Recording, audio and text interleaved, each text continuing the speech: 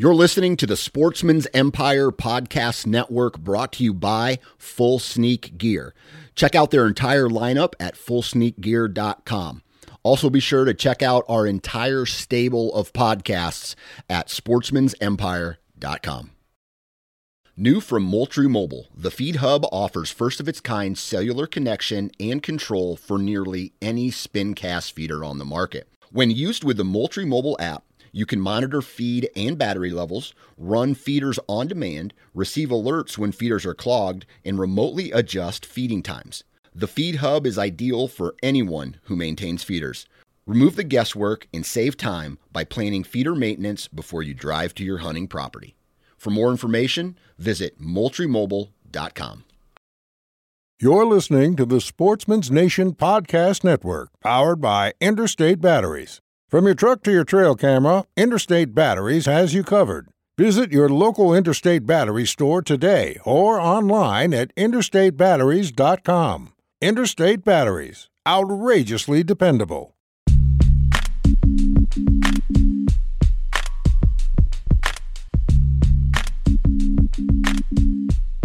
Welcome to the Nine Finger Chronicles podcast, brought to you by Exodus Trail Cameras, the #1 podcast for bow hunting product information and hunting stories from across the nation. And now, here's your nine-fingered host, Dan Johnson. Alrighty, everyone, here we go again. Welcome to the Nine Finger Chronicles podcast. I'm Dan Johnson, and this podcast is brought to you by Exodus Trail Cameras, like the announcer said at the beginning of this podcast. Dude, I tell you what, I woke up this morning, today's Sunday when I edit this, and I woke up and I felt rejuvenated. I got a little bit more sleep than normal, and that it's because my kids are at their grandparents, and my other kid is sleeping, and my wife got up early and she went to the grocery store. So here I am trying to knock out my work so I can spend some time with the family the rest of the day. But I woke up, I had a lot more energy, and I had this really positive attitude. And I said to myself, what can I do to make a difference as far as conservation is concerned? And I said, you know what? I want to raise some money, similar to what we did with the whole Nine Finger Chronicles t-shirt thing a while back, but I want to do it on a greater level. And I said to myself, I'm going to make a commitment to myself that I want to be responsible in some way, shape, or form to help raise money for conservation efforts. I don't know what organization yet I want to work with. I just know that I want to help make a difference.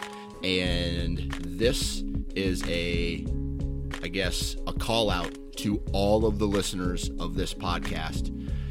I want your help too. And I know I've mentioned that in the past, that I want to do something big, and this is what I want to do. I want to raise money, cash money, for a conservation effort that's out there, whether that's the National Deer Alliance, whether that's the QDMA, whether that's the Rocky Mountain Elk Foundation, the National Wild Turkey Federation.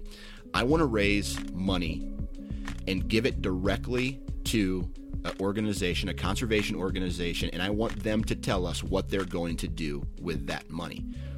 And I want your help.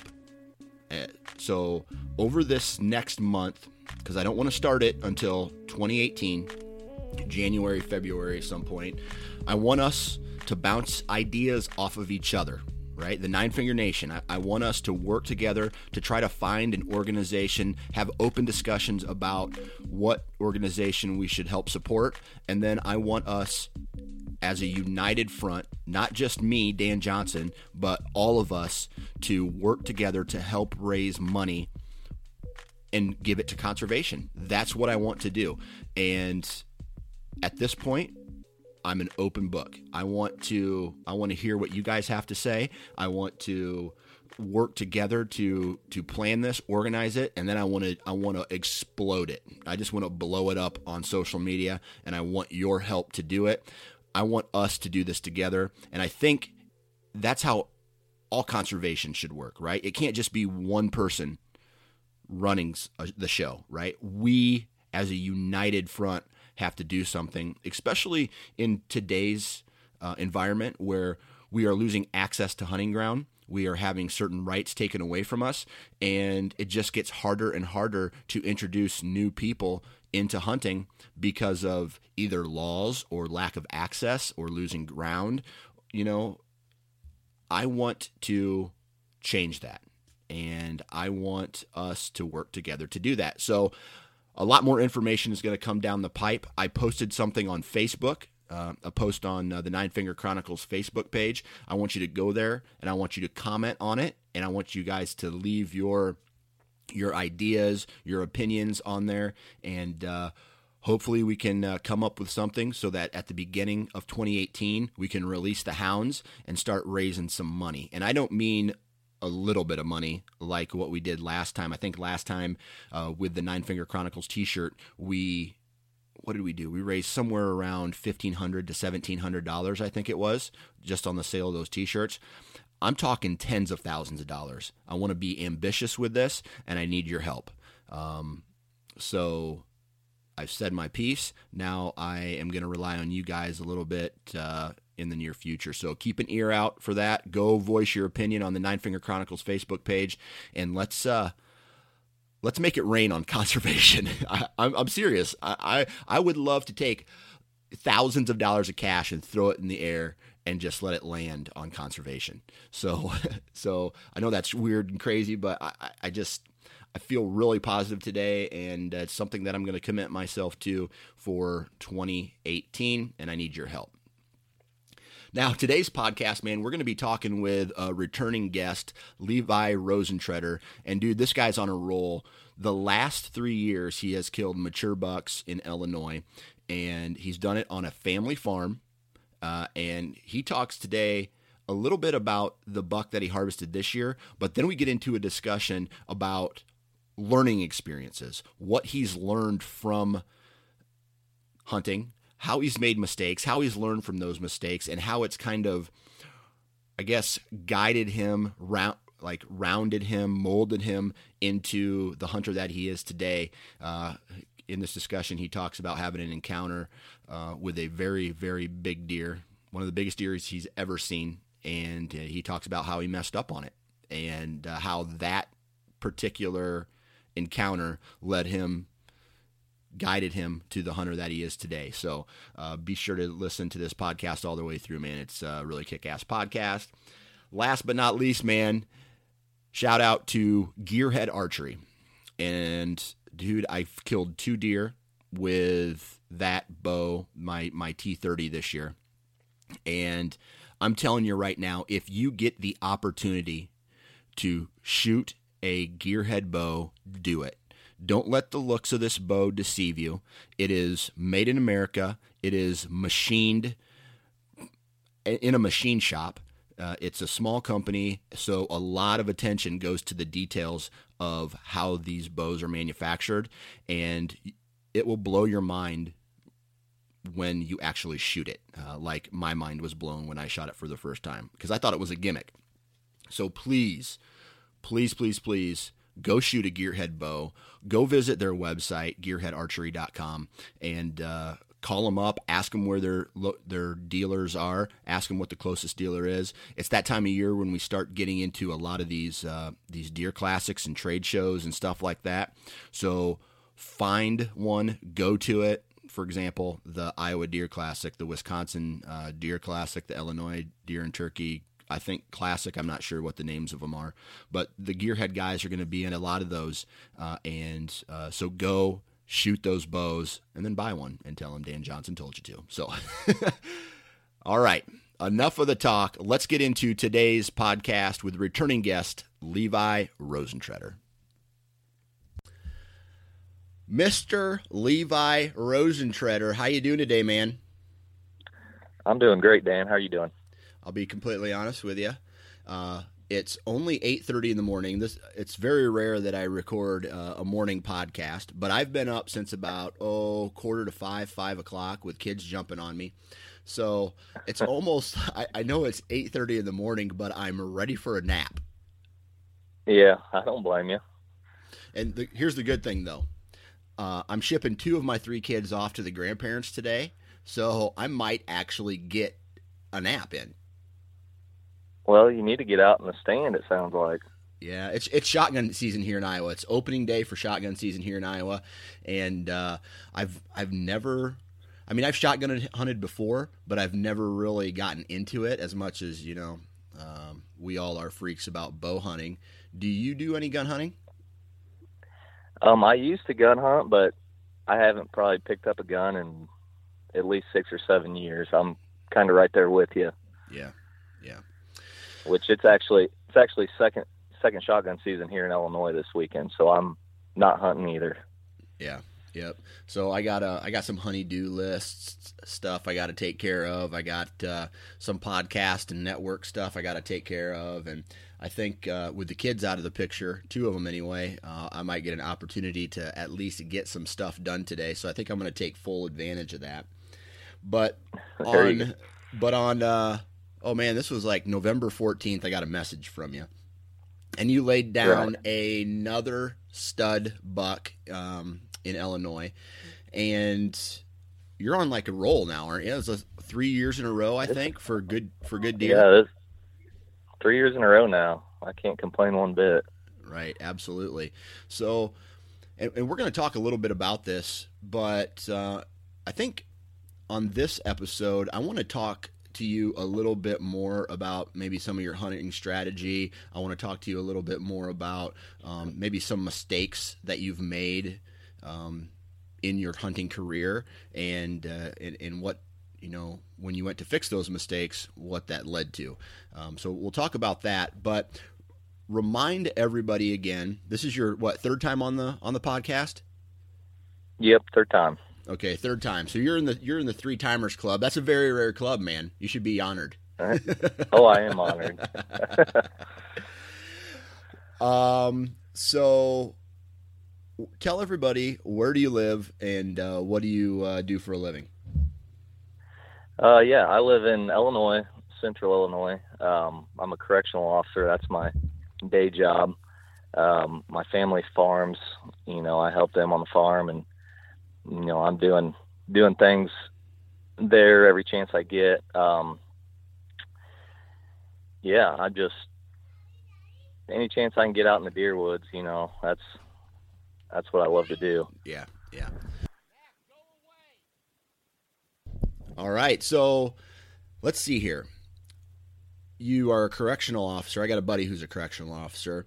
He likes his job because of the way the time frame and how his shifts. Like, I think he's on some kind of a swing shift, I think you would call it. Is that the same with you? And do you have this job because of hunting, like for hunting reasons? Well, no, I work actually afternoon shifts, so I work 3 p.m. to 11 p.m., which actually works out well for morning hunts. But the great thing about the job, and this isn't why I took the job, but one of the perks is I earn a lot of time off. So I can take 2 or 3 weeks vacation in November, and, like I said, when I'm not on vacation, I can still hunt pretty much any morning I'd like. So it works out pretty well for hunting. Yeah, well, I tell you what, I'm in one of those corporate jobs where, you start off with 2 or 3 weeks vacation, and then I've worked there for 7 years now, so I'm up to roughly 5 weeks vacation, and I can dedicate 2 of that, maybe 3 of that to hunting and other activities, and then the other 2 weeks I can dedicate to the family. So that's a benefit, as opposed to some of these guys who, either own their own business or maybe like construction workers where they may, after 20 years, get 2 weeks off. You know what I mean? Right. Yeah, that's nice having 5 weeks, because then you don't have to commit all your vacation to hunting season. I know I catch a lot of grief for that, but all right. You think after 5 years, she'd figure out that's the way it's going to be. But yeah, well, hunting is not just like learning experiences in the field, but also at home, right? Oh, 100%. Yeah. You got to know when you can ask, and when you got to pick that time when you tell them, all right, well, I'm taking 2 weeks off here. And then, yeah, I've been married for almost 5 years too. And Well, I think 5 years. Yeah, this April will be 5 years. I think 6 years. I don't know. It doesn't really matter. But I still have those conversations every year where it's like, well, how long are you going to be gone? The exact same as last year. 2 weeks. Right. I'm going to hunt weekends and all that stuff. But you shot a giant buck, and that's what we're going to talk about today, and some of your hunting strategies over the years. But the buck that you shot this year, you mentioned before we started recording that it was a buck that you had no history with, right? Right. Okay. So going into this season, not knowing the buck that you ended up shooting, but did you have a hit list put together of deer that you were looking forward to, chasing, or are you kind of I'm going to just go into the farm and see what happens kind of guy? Well, I'm telling you, it was kind of a strange year. The last 2 years, I actually had a pretty good hit list lined up going into the season, and I start running my trail cameras about July, and for whatever reason this year, I just was not getting, any mature bucks, what I would consider mature, on camera. So I really didn't have a buck in mind that I was going after. My fiance's family, they own property about an hour and a half away. So I ran a couple of cameras up there, and there's some really good bucks up there, but I knew I wasn't going to spend much time hunting just because it was so far away. So I was focusing on my main property, and, I was basically just hoping something would show up during the rut because, like I said, I didn't have anything real exciting on camera going in. Right. So do you have, on this farm that you hunt, is it just like a full-fledged farming operation, or do you get to plant food plots and do some timber stand improvement and habitat improvements as well? Oh yeah, it's a working farm, mostly ag, but there is quite a bit of timber, and I can do pretty much whatever I want on the property, as long as I don't go crazy. If I need a half acre for a food plot, I have a little bit of leeway to where I can do that. And I do have a food plot this year that's probably an acre and a half, and that's actually where I ended up harvesting this buck this year. All right. What was it over? It was Whitetail Institute Ambush. This is actually the second year I've planted it, which is just a fall blend, but I'm telling you what, the deer absolutely love it. Nice. So going into this season, you really didn't have, any hit lists really put together because it sounds like your trail cameras weren't telling you much. Now, what are some of the reasonings behind that? And I'll give you an example. On a couple of my farms this year, my farm was loaded with mature bucks. Next year, if history, repeats itself, there will be less mature bucks, maybe one mature buck that sticks around. And I think a lot of that has to do with A, if the acorns drop, and B, on crop rotation. Do you think any of those played a role in what your farm was holding this year? Yeah, I definitely see a correlation between the crop rotations. Now, last year I had a lot of 2 and 3 year olds on camera, and so I actually had high hopes going into the year, hoping some of them 3 year olds would stick around. But for whatever reason, it seems like that always happens. I get a bunch of 3 year olds on camera, and then maybe 1 or 2 will stick around, and then the others just kind of disperse and go somewhere else. But last year I shot a nice buck off the property, and 2 of the other bucks that were on my hit list were killed by neighbors. And then I found 2 absolute monsters dead while I was shed hunting off the property. So, my property kind of took a hit as far as mature bucks last year. Yeah. What do you think killed those deadheads that you found? One of them was, he was only about 150 yards from a road, so he may have been hit by a vehicle. The other one, I'd been chasing him for 3 years. He was probably 7.5 years old. So I don't know if old age caught up with him or if, he might have got hit by another hunter. I'm not sure. Right. So what about EHD or anything like that? Did your area get affected by that, or maybe some of that drought that we had this summer? EHD didn't. I knock on wood, but I don't believe it affected my property at all this year.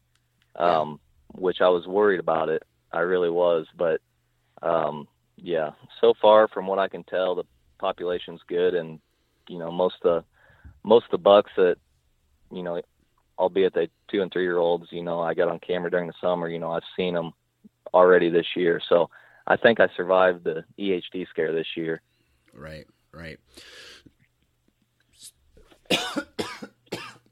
Man, excuse me. So, that's right. With these deer, your trail cameras weren't showing anything that you're typically used to hunting. What was going through your mind at that point? Because a lot of guys will say, oh man, what am I going to shoot? I mean, does that change what you would be willing to shoot if you weren't, if none of these bigger bucks, more mature bucks, showed up on the farm? I mean, were you willing to shoot one of these 3-year-olds? No, I was staying with my standards. I was holding out for a mature buck. And I know how the property, I know every year new bucks show up. So, I mean, I wasn't completely hopeless. And Gotcha. I had like I said, my fiance's family's property on the back burner. So I knew I could go up there, and at least there was mature bucks up there that I knew of.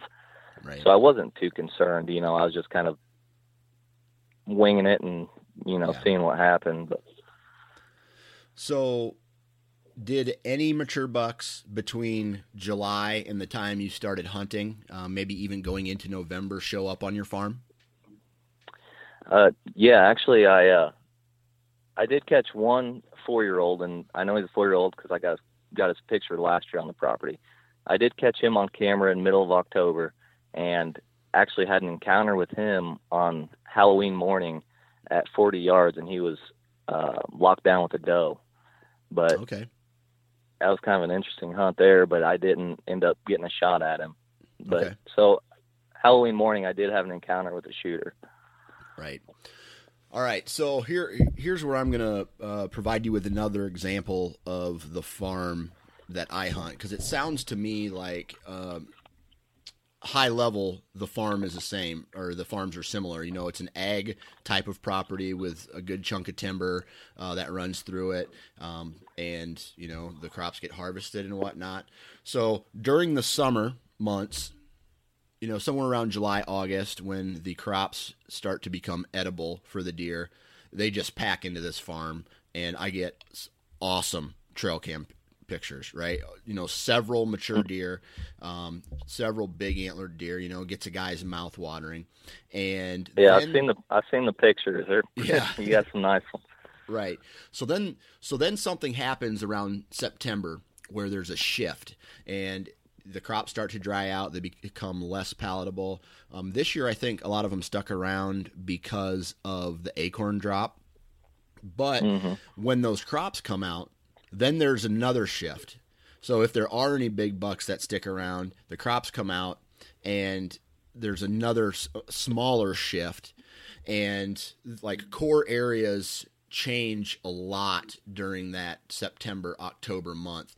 Do you witness any type of core area changes as far as your bucks are concerned? Yeah, absolutely. I agree with everything you said there, especially with the crops coming out. If I'm getting a buck on camera and kind of have his core area narrowed down, it seems once some crops come out, his core area just expands, which he won't leave, the spot where I was getting him, but he will expand his core area, from what I can tell. Right. I'll end up getting him on cameras, quarter, half mile away that I'd never had him on camera there before. Right. So I have noticed that myself too. So are the times between trail camera pictures, let's say for that particular buck, there's more time between days that he's captured on trail camera because he's expanding his range? Yep, for sure. Okay. Gotcha. Now, I want to get into this particular buck that you shot this year before we change change topics and kind of go back a little ways. But as far as this buck that you shot this year, talk to me about the stand location and this food plot that you planted, why you planted it there, why this stand was so good. Was it new this year? Was it a good historic stand where you've sat in that stand several times throughout the years? Talk to us a little bit about that. Yeah, well, this food plot here, it actually used to be just a finger of the field, and like I said, it's about an acre and a half. And when I first started hunting, I hung a stand in the corner of this field, and saw a lot of good deer movement in there. And then once I started playing around with food plots, probably about six years ago, I'd say, I asked Dad, "Hey, Dad, if you care if I just turn this part of the field into a food plot?" He said, "Yeah, no, go ahead." And ever since then, I've been planting, a food plot here. And it took a little bit of, I guess you'd say, experimenting with stand location, because there's not a whole lot of good trees where you can put a stand, but it's a long, narrow plot. And, over the years, I kind of just, based on observed deer movement and where, it looked like most of the deer would come by, I moved the stand a couple times, to kind of key in on that. And, I think I got it in the best possible spot now, and I got good access going in. With any food plot though, you're always worried about blowing deer off leaving. But I'm right behind my dad's house, and luckily he'll come down and blow deer off the field whenever I'm getting down. So okay. I've been doing that this year, and every single time I've gone into this spot, I've had deer just piling into the field all night long. So yeah, it's obviously working. I haven't blown anything out of there. Right. So you mentioned it's some kind of fall blend. When are you planning it, and have you had any over the years deer? Because sometimes if these deer find a food plot, especially if the plot is small enough where they overeat, they overbrowse it, and it can kill the food plot. Did you have any type of experience, or did that happen at all? No, in this blend is brassicas. Okay. And as you know, brassicas, there's a lot of forage there. So, it could sustain the feeding pressure. But speaking of the brassicas, the first time I planted the brassicas, I was like, man, the deer, they just don't want any part of this. They'd walk right through the brassicas to get to clover or something else. And, everyone I talked to said, it takes them a couple years to really develop a taste for it. And, I'm seeing that now. They absolutely love them. Yeah. So that's what I had a friend who planted brassicas for the first time this year, and he said the same exact thing that you did. This is his first year planting them, and he said they have not touched them yet. And here in Iowa, we've had several frosts already, frosty mornings, to change that chemical composition of to make them go from bitter to sweet, supposedly. Right. So who knows? Maybe it'll take a couple more years. Maybe it won't. Now, access to this stand location where you shot your buck, are you walking through the food plot, or do you have an alternate route to get in there where, if there are deer on the plot already, you're not spooking them off? Yeah, I actually have, it's a little path that used to be used for farm equipment that comes right down the food plot, and I can get right in my stand without even stepping foot into the food plot. That's another great thing about the stand location. Right. So it sounds like, the deer were hitting it, and I take it you have a trail camera over that? Yeah, I got a couple trail cameras on the plot. Okay. So what were your trail cameras on that specific food plot telling you throughout the hunting season? Well, this spot here, it's kind of funny. Every year, the best bucks that I get on camera all year are in my food plot. However, as with most food plots, most of the activities at night. I usually set one camera up on a scrape. It's it's there every year. And every deer in the area will hit this scrape at some point. And then I have another camera that I set up basically in field scan mode, just the last couple hours of daylight, just to get an idea of what's coming out at night. Right. But this part of my property, it's kind of a separate piece because it's behind my mom and dad's house. It's not actually a part of our main farm. And, it's only about 60 acres, and there's a lot of timber all around me. So I'll get a lot of bucks come in. But that doesn't mean that they're living on the property. But the good thing about it is you never know what might come out in the food plot. You can draw in neighbor bucks too. So right. I did have a couple real good bucks on camera down there, but unless I get them in daylight or get them, multiple times a week, I don't get too excited whenever I see that down there. Right. So you said before we started recording you had no history with this buck, but did you have any trail cameras, pictures of this buck before you shot him? I was going through some old pictures, and I had a couple pictures. They were a little bit ways from the camera that might have been him. I can't say for sure that it was. Right. I need to go through my photos from last year and see if I had any pictures of him from last year. But as far as I know, I didn't have any history with him. Gotcha. Okay. So walk us through the day. Was this a morning hunt or an evening hunt? Evening hunt. An evening hunt. So walk us through that day. Tell us what you saw before he popped up and, basically got an arrow from you. Yeah. Well, the funny thing is I wasn't even planning on hunting this spot that night, and it was November 12th, and I had another spot. It was a cut cornfield, and the deer had just been piling out in this field, and that's where I was planning on going to hunt that night. And I actually pulled into my parking spot and walked, starting to walk in, and I noticed that my uncle had dissed the field that morning, and I didn't realize that. So I was like, well, that kind of screws my plans here. I got to go somewhere. So I was like, you know what? I got the right wind to go hunt my food plot. I know I'm going to see deer there.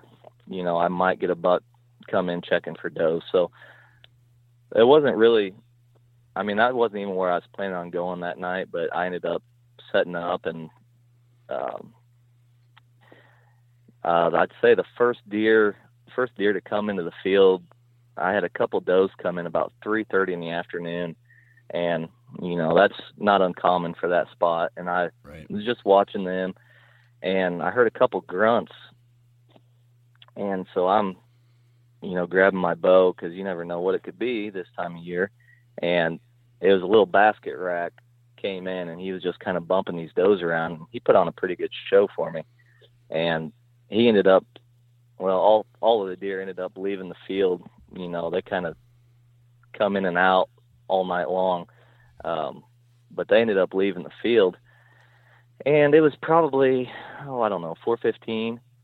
I hear something across from me. And like I said, it's real narrow food plot. So I can shoot just about all the way across it. It's about 50 yards to the other side.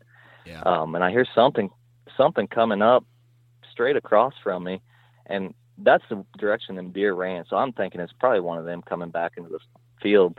And all of a sudden I see him, and he's 50 yards right in front of me, facing me. And he comes straight out into the plot and just kind of takes a couple bites of food and looks around. And, I was ready for him to come right in. Everything was working out perfect. I had the right wind. But he just turned around and walked directly away from me the way he came in. Yeah. And so by this time it's probably about 4:30, and I'm still hopeful that it's early enough he might come back out. So I give it about 10 minutes, and I'm looking around and I don't see anything. So I was like, you know what, I'll just give him a couple grunts. Maybe he's close by, maybe it'll spark his attention a little bit. So I gave him a couple grunts, waited another 4 or 5 minutes, didn't see him. And by this time starting to get fairly dark. So I'm like, you know what? I've never seen this buck before. I'm not really worried about spooking him too bad. I'm just going to give him a quick snort wheeze and see what happens. I don't even know how close he is at this point. He might be long gone, but I figured, you know what? It's worth a shot. So I give him a quick snort wheeze, and within 30 seconds, he's coming back out into the plot, probably 80 yards away from me. Wow. Man, snort wheezes are awesome. I love, I don't know, like this year on my buck, I grunted just one little brap, and he turned around and came in. But I've also, my 2012 buck, I grunted at him, I rattled at him. He showed a little interest, but nothing, nothing too crazy. But I tell you what, if you catch the right buck in the right mood and use a snort wheeze, I tell you what, that can be an absolutely awesome strategy. Absolutely, man. I don't use it very often at all. I mean, it's kind of a last resort for me. Yeah. But the way the hunt was playing out, and I didn't think I had anything to lose, and sure enough, I mean, it worked like a charm. Yeah. So he popped up, and did his body language, was it changed at all from the first time that you saw him? Oh, yeah. You could tell he was pissed. He was coming straight for me, and I don't know if you want me to get into the actual shot or not yet. Okay. Yeah, do it. Go right into it. He was coming straight for me. He was looking for that other buck, and like I said, you could tell he was pissed off, pawing at the ground, but his head, he was looking. He was on, and that actually plays into the shot itself because he was on high alert, and he ended up coming in. I got him about 25 yards, and he was right in front of me. I thought he was perfectly broadside, but it turns out he was probably quartering away. But he was perfect right in my shooting lane. And every deer I've ever shot with a bow, I've always stopped him. Yeah. And for whatever reason, after the shot, I kept playing it over my head, and I was like, man, what was I thinking? But for whatever reason, my gut just told me, do not try to stop this deer because he's already on high alert. Yeah. So I shot him while he was walking, which that's a shot that I don't practice. I mean, it's hard to practice a shot like that anyway, but I hit him back, and I knew I hit him back, and I just felt completely sick after the shot. How far back? Well, I thought I had guts for sure. Yeah. I was thinking it was a gut shot. I hit him, and he ran off pretty hard, and he ran into that timber on the other side of the food plot, and I heard him run a little ways, and then I didn't hear him anymore. And so I'm sure he just ran to cover and then kind of stopped to kind of assess the situation. Yeah. But I knew it was a gut shot as soon as I let the arrow go. So I gave him about 20, 30 minutes. I left my bow, my pack, everything in the tree, and I got down and slipped out. I didn't even go check my arrow. Yeah. So I knew I was coming back the next morning. Right. So you said you instantly identified that it was a less than optimal shot. Based off of what you saw, you thought it was probably some guts because it was far back. And then you said, I'm not even going to attempt anything. I'm going right to the truck. Yep. I slipped. Luckily, he ran in the opposite direction of the truck, so I just slipped right back out the back door. And like I said, I didn't even want to step in the plot to check my arrow. Gotcha. Sorry. But yeah, it's funny how, anytime your buddy calls you and tells you about a shot or asks you what to do, you can tell them exactly what to do. You know the right answer. But whenever you're the one that released the arrow, it's like you just forget everything you know. I was calling all my buddies like, oh, this is where I hit him. What do you think? Like, I just wanted someone to tell me what I was already thinking, Right. Go get him. Well, I knew that wasn't the move, but yeah, it's funny how you just forget everything, That's right. So did you end up waiting until the next morning to go look for him? Yeah, I did. And I actually called tracking dog that night after I shot the buck, and kind of told them about the hit and what they thought. And I had the dog on standby in case I needed him the next morning. Yeah. So the plan was to go in, check the arrow, see what kind of track we got, and kind of just go from there. Yeah. So did the next morning came and you went back to your stand. Did you see blood where you shot him? Did you find the arrow right away? What was the story there? Yeah, I have a lighted nock, so I knew exactly where the arrow was at. Pass through then. Found the arrow. Yes. Yeah. Found the arrow, checked it, and to my surprise, there was no guts on the arrow at all. I mean, it was just completely coated red. So I instantly thought, okay, maybe I got liver. Maybe Yep. I didn't hit as far back as I thought. And me and a buddy of mine, we started tracking him, and where he ran into the timber, I had a good trail, and where I couldn't hear him anymore, wherever I stopped hearing him, he must have just stood there for a while because there was blood everywhere, and it looked like good dark liver blood. So at that point, I was 100% confident the deer was dead. Yeah. And I had not pushed him at all. My only concern was that coyotes may have got him up in the middle of the night, because there are several coyotes around there. Right. But okay. So we're blood trailing this deer, and blood starts to diminish a little bit. And I told my buddy, I was like, we could probably stay on it, but why not just call the dog? Let's just better safe than sorry. So I ended up calling the dog out there, and the dog took up the track, and the deer was actually only like 60 yards from where me and my buddy had stopped. So we ended up finding him. How much did that cost you, just for my own knowledge? This one here, he was only $50. Okay. And obviously I gave him a tip and everything, but he's one of the cheaper ones, but I've seen his dog work before, and he just does it, on the side, a little bit extra money here and there, likes to work with the dog. And I mean, it's amazing to see these dogs work. I mean, it really is. This one here, so we kind of knew where the blood trail went because we'd already been in there. Well, the dog kept coming off the trail, and I kept telling his handler, I was like, well, we had blood up here, so sometimes the dogs will get off the trail a little bit. He's like, no, just trust the dog. I was like, all right. Well, what was going on was the dog was trying to go straight to the deer. The deer had circled around, and the dog knew where the deer was while we were still trying to follow blood. Yeah. But no, the deer ended up dying. He was only probably 150 yards from where I shot him, and he died in his first bed. So yeah.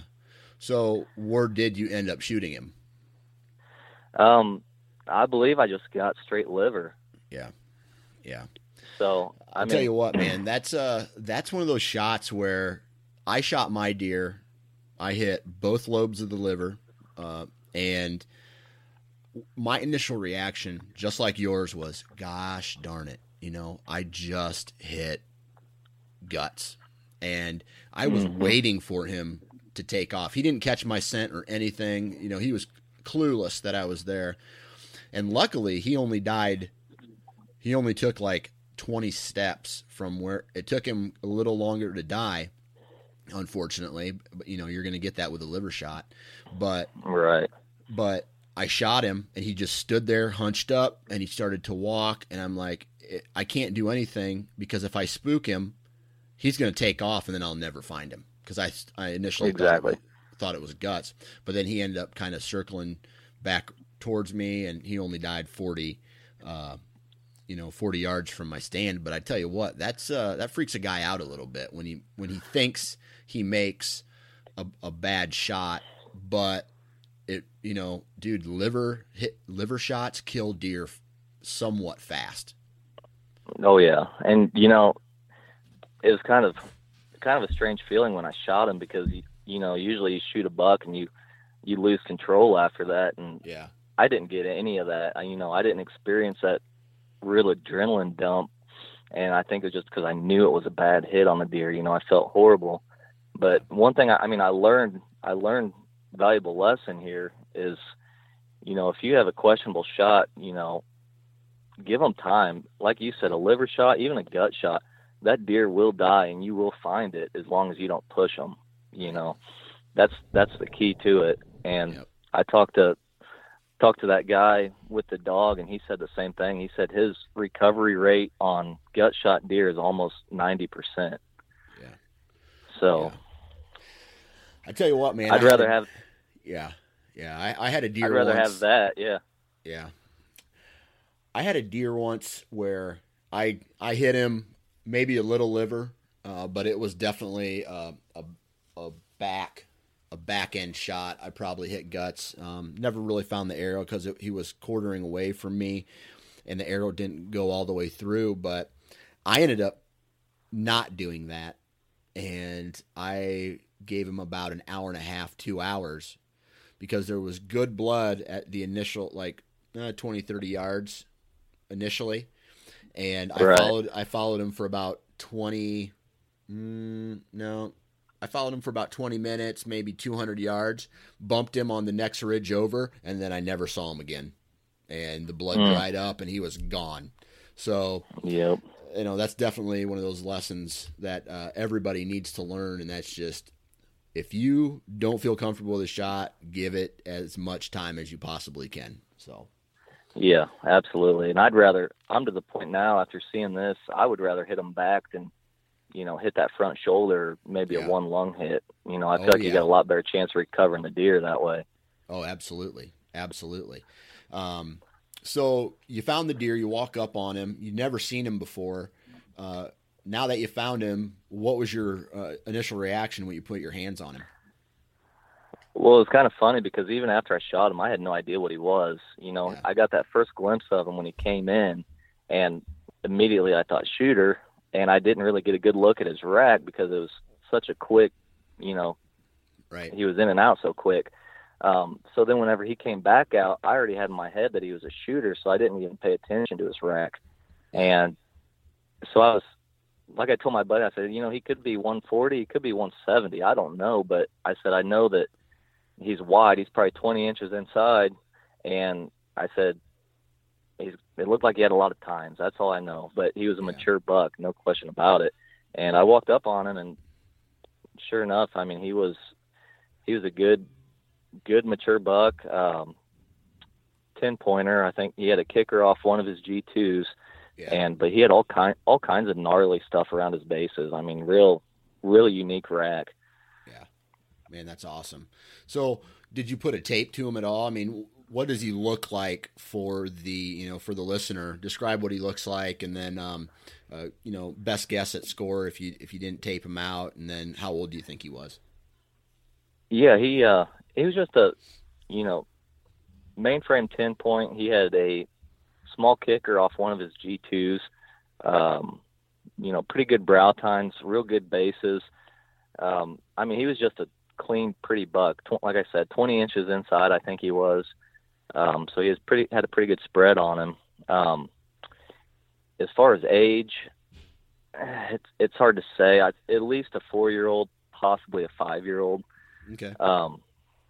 Probably a 4-year-old is what I'd say.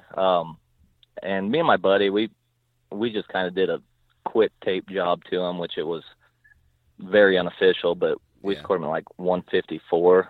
So, I mean, I'd say right around 150 probably. All right. So here's my next question, and that is, so I'm looking at the picture of the buck you sent me, and then I'm scrolling through the Facebook messages that we've exchanged with each other. And last year you found a shed, and it's a picture of, a 5-point side. It looks like it could possibly be that buck. Do you think it could be? Oh, now you got me interested. I'm trying to remember which picture I sent you. There's a picture of this, three pictures. All right, one's on the ground, one you're holding it, and then the next one is a Mountain Dew can laid on its side to show off the pedicle. Right. No, that's not the same deer. That was Okay. actually probably about 2 miles away from there. Yeah. Oh, okay. All right. Because from a Yeah. distance, from the trophy photo you sent me, it looked like it could possibly be that buck. But Yeah. Yeah, that's he's awesome. got kind of junk around his bases like that too. I know what you're talking about. Yeah. Yeah. But no, that's not the same deer. Cool.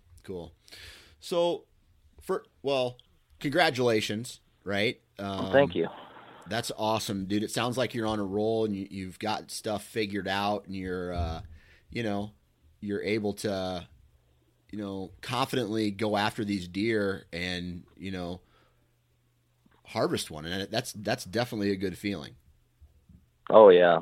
I mean, it's all you can ask for is just have an opportunity to, Yeah. mature buck. And, I've been fortunate enough the last 3 years to actually harvest a mature buck. So Yeah. I'm just going to try to keep the luck rolling into next year, I guess. Yep, absolutely. Now, we did at the beginning of this show say we were going to talk about some of the stuff that you've learned over the years, and that's definitely what I want to talk about now.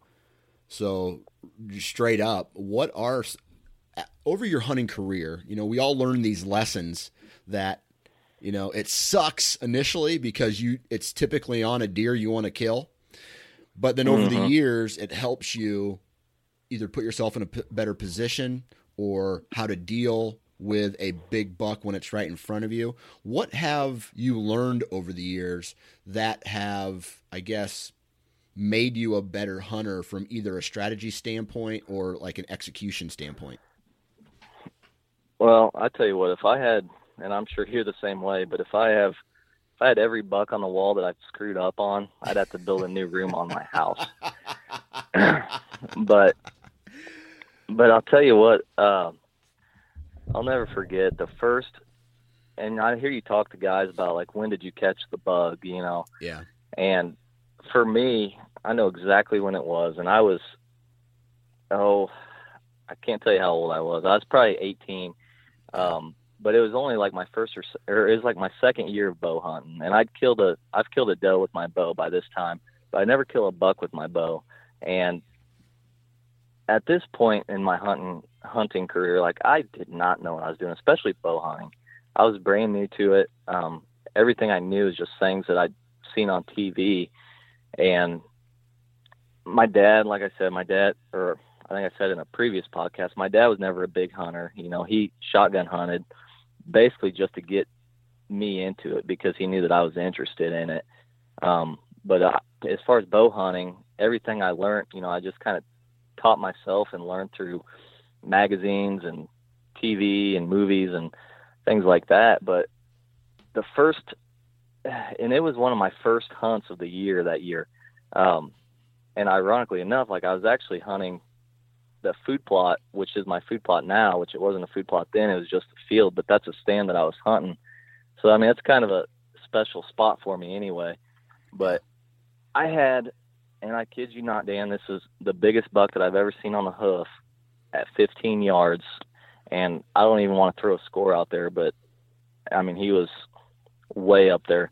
Yeah. And he was 15 yards walking away from me, slightly quartering away, and I was drawing back on him, and I didn't know how to stop him. Yeah. I didn't know about stopping deer, so I just let him walk out of my life, never to see him again. And this was before trail cameras, so at that point I was like, wow, I got the shakes just from that encounter. And I was like, this is what I want to do. I want to chase big bucks. Like, that's where it's at. Yeah. And so from that point forward, I just kind of immersed myself in everything whitetail hunting, anything I could read, anything I could watch. I was trying to learn everything that I could, just be a sponge. And, it's funny, like, when I first started, I didn't know about playing the wind, things you take for granted. It's just common knowledge. I just go and set up where I thought it was a good spot, and over the years I've learned, I started playing the wind, and then I noticed I was seeing more deer. I was seeing better deer when I was playing the wind. it seems like every year I learn a little bit more, but, recently, and you talk about like the last 3 years I've been successful. Within the last 3 or 4 years, I bet you that I've probably hunted half as much and scouted twice as much as I used to. Absolutely. I pretty much stay out until like the last week of October, unless I get an early October cold front. But that's when I really start hitting it hard, is like that last 4 or 5 days in October. But the other thing is, one of the best things that I could recommend to anyone, if you have the option, if you have enough property where you can do it, I only hunt like the outside 40% of my property. Yeah. The inside 60% I leave to the deer. I don't even step foot in there unless I'm shed hunting. Yeah. And as far as trail cameras, I used to set trail cameras up. I used to go in the timber, find a good trail in the timber, set a trail camera up, and not even think about, disturbing deer. Now, every trail cam I have, I can almost drive right to it. The farthest I'll put a trail camera in the timber is probably 50 yards. Yeah. So, so I've just kind of lowered my impact on the deer herd. It seemed to work. The other thing is access. I never used to pay attention to access, and that's a game changer right there. Once I started figuring out the access deal, that's when I've really seen my results turn. Yeah. Man, I tell you what, you just named some things that I mostly agree with, man. I tell you what, one thing that I do though is I'll put trail cameras up September-ish on some of these main trails. So my impact is just one time. I go in, just one time, but I won't check it. I won't check it until I either harvest a deer or the season's over. So it's there collecting the intel. It's just not, there's no pressure because I'm not checking them throughout the season. But the other thing is I get what you say about the 40%, and when you think about it, that's where most of the deer movement is on properties anyway. Let's just take something similar to what we have. I know all properties are different, but especially when you're playing with timber a little bit, they're going to be in, for the most part, a little ways. They're not going to be bedded right on the field edge. There are expectations, or there are examples of that though. But but from what I see is they're not right on the field edge, and I go in 50 some yards off the field edge, and that's where I have most of my encounters with. But I'm not going any far past that, because then you're starting to get into some bedding areas, and unless you're going in there for a morning hunt, it's almost like you're just going to do more harm than good. No, I agree 100%. Yeah. I'm not big on hunting field edges, but like I said, I don't like to be in too far. I'm still within probably 50 to 100 yards of a field edge almost every time I hunt. Yeah, absolutely. So, absolutely. That's the same thing with me. Now, you've lowered the impact on your deer herd. You've learned, through reading, and I hear a lot of guys say that, I caught the bug and then I wanted to immerse myself and educate myself on it, with as much deer hunting content as possible. What were some of the things that you've read that you ended up ultimately implementing onto your hunting strategy? Well, like I said, the first thing, and at the time this was the big game changer, and that was the wind. I didn't know what it meant to hunt the wind. I couldn't figure out, well, how do I know where this deer is going to be coming from to even play the wind? Right. I was that's how green I was at the time. But, right. I started reading about that and implementing that. And, now I'm even trying to take it a step further. And, like you've talked about, is try to figure out how the buck's going to play the wind, which that takes some practice to figure out to find those spots where you can actually take advantage of that. Yeah. But, I'm trying to learn that now.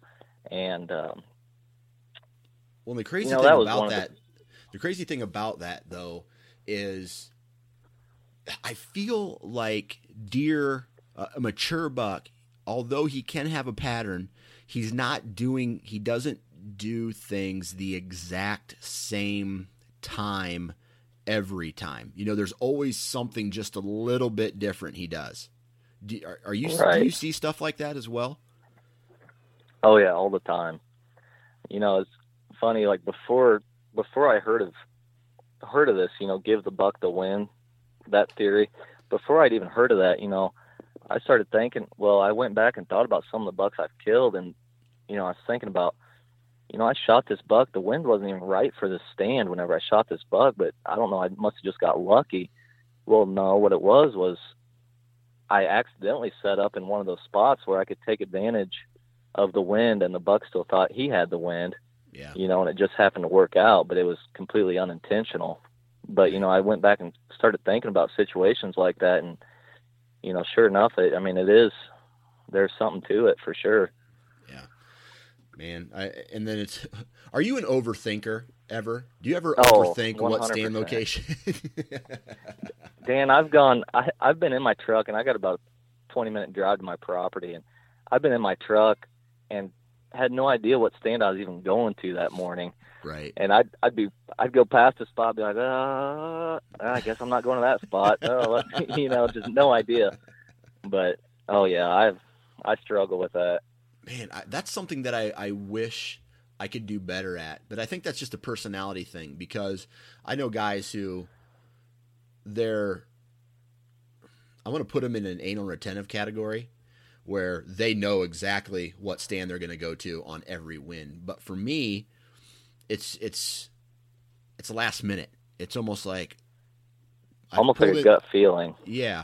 And just like you, man, I got a farm where I have to go through 3 gates to get to a couple stand locations. So I've had times where I've gone through these 3 gates, and that means get out of my truck, open the gate, drive through it, get out of my truck, close the gate, go to the next one, where I've had to turn around, go back through all 3 gates, because at the last second I wanted to go hunt a different stand. So it sucks. I wish I didn't think like that at times. Yeah, no, I'm right there with you. It's just, like I said, I think it's just more of a gut feeling. Like I'll wake up in the morning and I'll be like, you know what, this spot, I just feel good about it. And, right.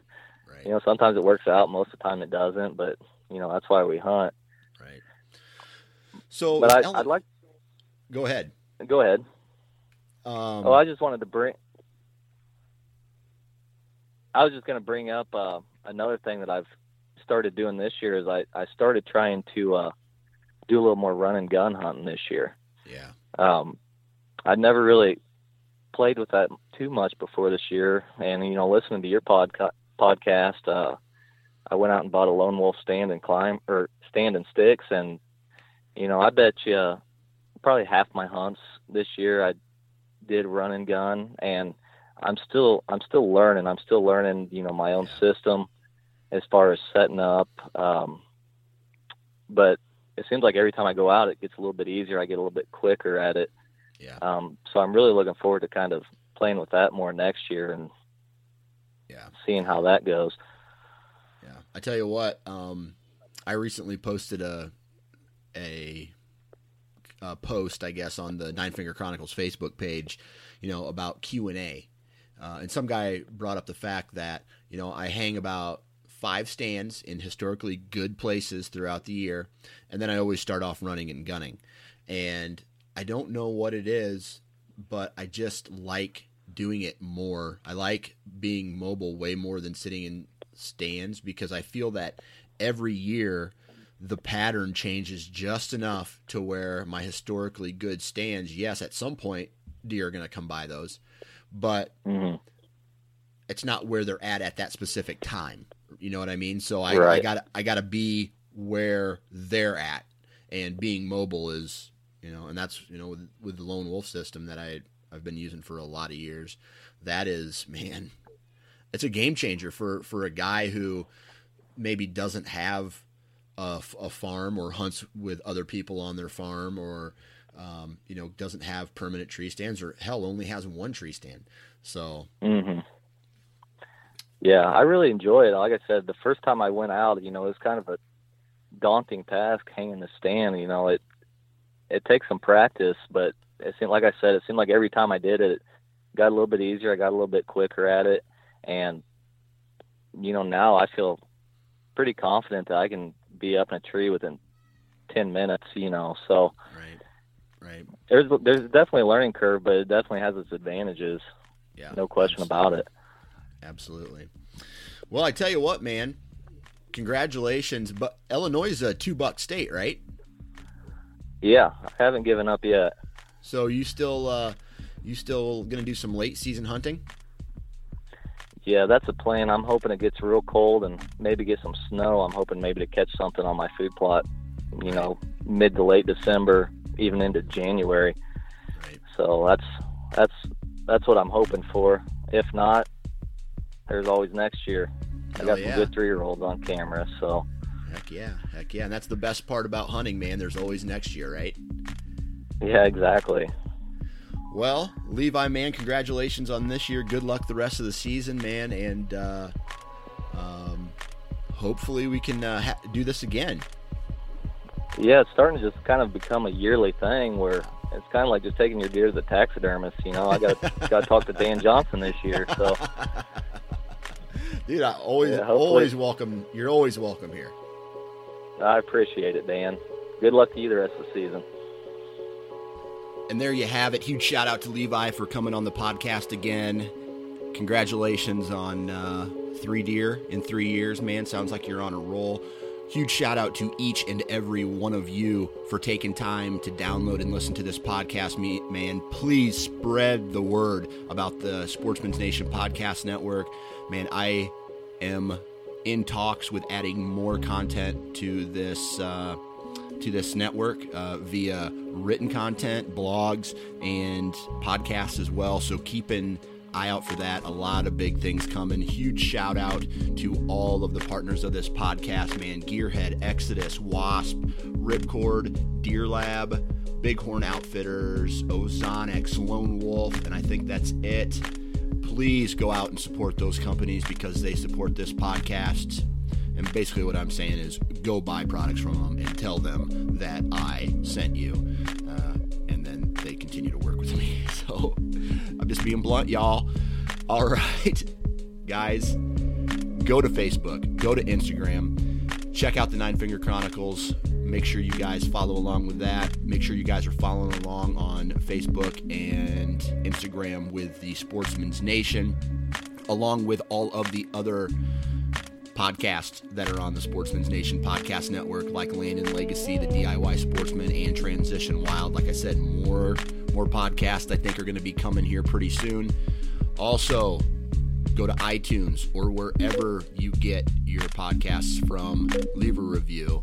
Tell them how freaking awesome I am, or tell them how much I suck. Whatever you want to do. Other than that, guys, please be safe in the timber. Please wear your safety harness, because I hear shit like this going down every week now. People are falling out, and it's because they weren't taking the correct safety precautions. So please wear your damn safety harness.